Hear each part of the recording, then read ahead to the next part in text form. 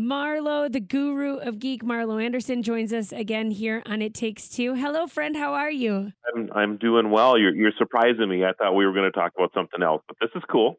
Oh, really? Oh, what what- did you think we were going to talk about? Oh, the CBS Sunday morning thing. That's what my phone's been going off the hook for here the Well, last couple of days. I mean, Oh, I didn't want to right. bury the lead, but we weren't going to let you go without talking about it. Oh, all right. I'm sorry.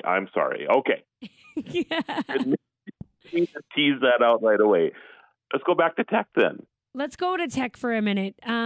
What did you see at the Consumer Electronics Show this year that caught your attention?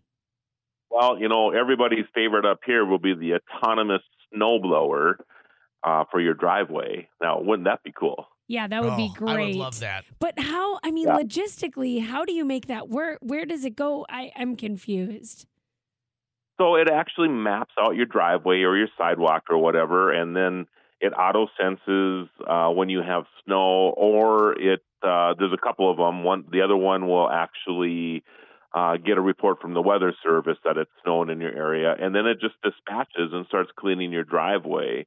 So in scenarios like what we've had this year, where we have significant snowfalls, like the 2 feet that we had over here twice this year already. It'll just go out and continue to work on it because it can't handle 2 feet at one time, but it can handle 4 or 6 inches. So it'll just clean your driveway, and it'll just keep cleaning it until it stops snowing. So, The only downside, and I'm telling you, this is the only downside of that, is I'd be worried about coming home and pulling into my driveway and hitting it while it's doing its job. So I know that's not going to happen like with an autonomous lawnmower because I don't drive across my lawn. But man alive, that's my only worry. But wouldn't that be amazing? Because that thing could start working in the middle of the night for you. Wouldn't it be great to it's get up in perfect. the morning and not be greeted with that snowbank across your garage or your car or whatever? It would be so wonderful, right? What was it like talking autonomous snowblowers in Las Vegas? That seems to be kind of, an oxymoron right there. Oh, come on. They have a hockey team in Las Vegas. Come on. That doesn't that doesn't mean they know what getting 12 inches in 10 hours looks like.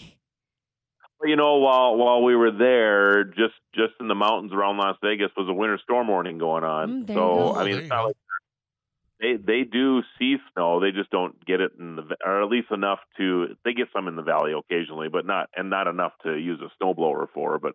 But yeah, the people from all over the world come there, of course. So it's not just about Vegas; it's about the rest of the world. And their booth was, the one that I visited with was very, very busy. So obviously they were doing very well. Nice. What would be the retail price tag on something like that? So they didn't divulge that to me yet. But they're talking about the second or third quarter of this month that it'll be coming out on a retail side. So my guess is probably going to be in that couple $1,000 range or $3,000.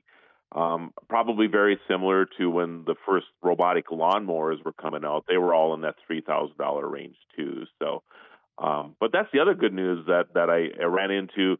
There were plenty of autonomous lawnmowers under $1,000 this year. Wow. So the one I was looking at, in fact, the one I'm getting, just so you understand how impressive this is to me, is the Badger. And not that the other brands are terrible too. I just like the look of this particular one. But $699, and it'll do a quarter of an acre. Or you can go to the $799 model, and it'll do an acre.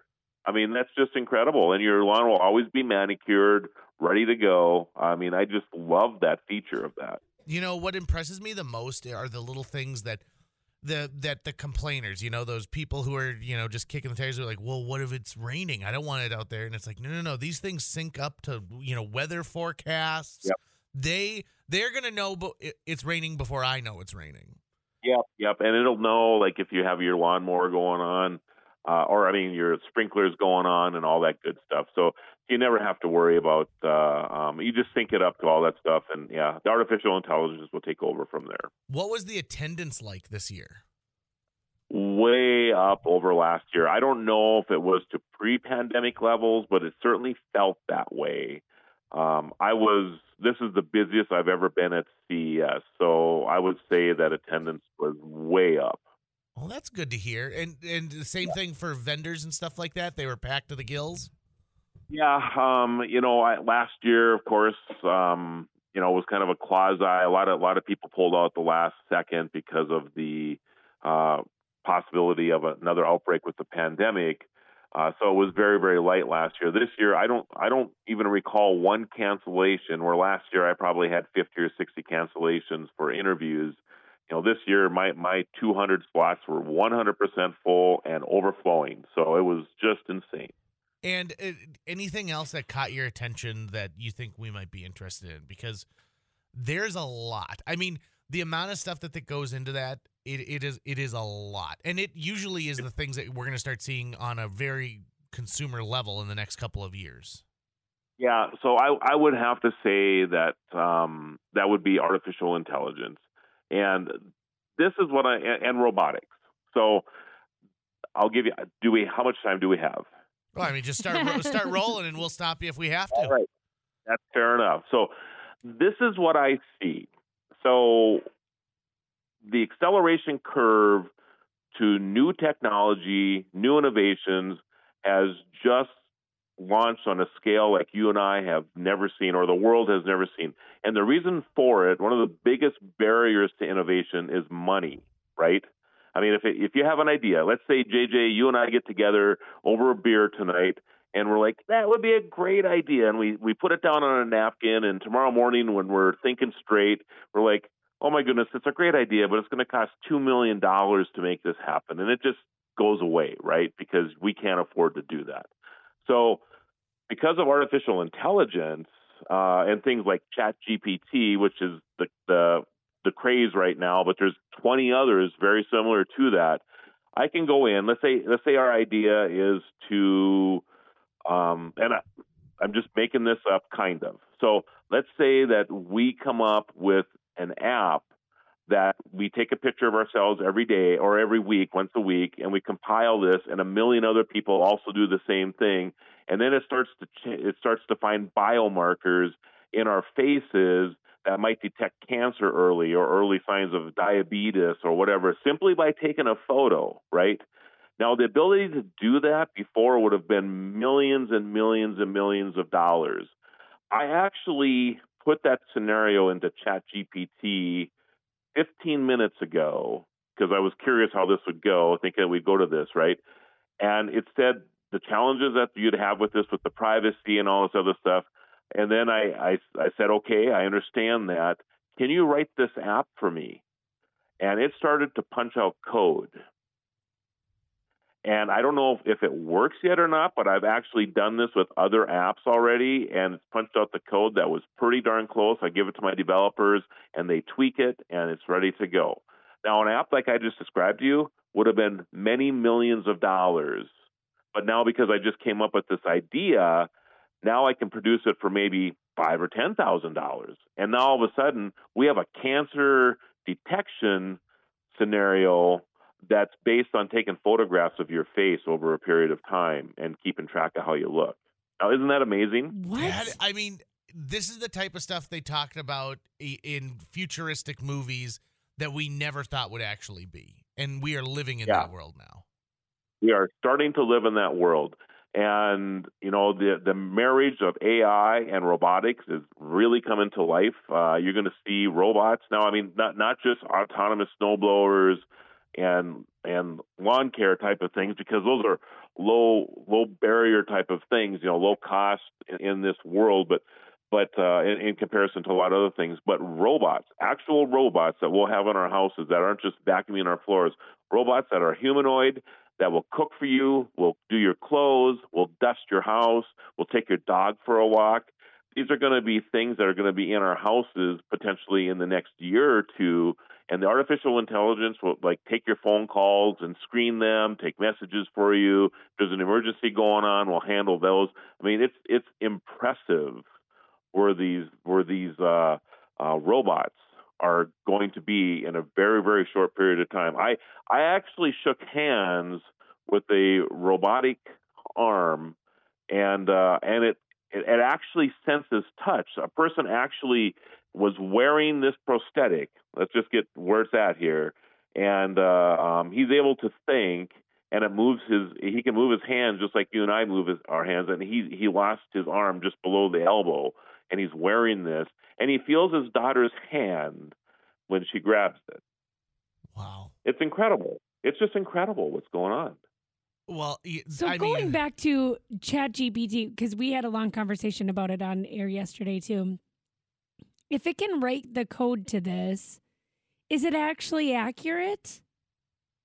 So I had it actually do a project that I'm working on for code, and this goes back a week and a half ago now. So, and it's an app that I'm working on developing. So I actually ask it the parameters, and the thing about it, Amy, is that it's about the ask. You know, if you don't ask it right, you might not get the right information. So sometimes it is how you word the ask, and I'm learning that as we go along here. But and again, this is very beta, and actually ChatGPT, in my opinion, is the weakest link right now. There's stuff that I've seen at CES that is spades beyond ChatGPT. It's just unbelievable what's coming at us. But you give it the right ask, and it will create that code. So what I did is I asked it. It developed this code for me on a Saturday. It took me about 10 minutes to create this thing. I sent it to my developer on Monday. I said, hey, I worked over the weekend on some thoughts I had. I didn't tell him what I did. And he's reviewing it, and he calls me back an hour later, and his first thing is like, you wrote this? I was chuckling inside, and I said, well, I helped with it. And he goes, and you did this over the weekend? And I didn't want to admit to him that it took me 10 minutes, right? But he's going through this thing, and he goes, what you just gave me saved us $100,000. That's amazing. And I'm like, you got to be kidding me. He goes, and he goes, no, I mean, this we need to do a couple tweaks to this, but this is what we were going to develop. This is incredible that you made this over the weekend. How did you do this? I mean, this guy was blown away that he was thinking I had the knowledge to do this, and I have some knowledge, but not at that level, right? And he just was floored by this. And then I had to admit to what I did, and then, of course, now they're utilizing the tool as well. Okay, so ChatGPT is just one of, I know a lot of different places that'll do that, but it's the most known, and it garnered the most users and attention, I think, than any of the others.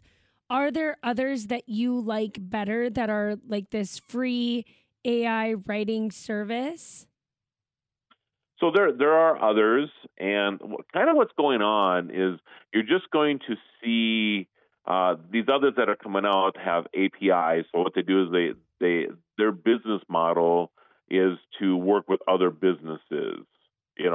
So for example, if you're WordPress, for example, they might actually include an AI to the company that owns WordPress is Automatic. So Automatic might look at this and say, all right, we'll include your API into our offering, and then people could write blogs quicker, for example. Or in the medical area, you might have John Hopkins or Mayo, right?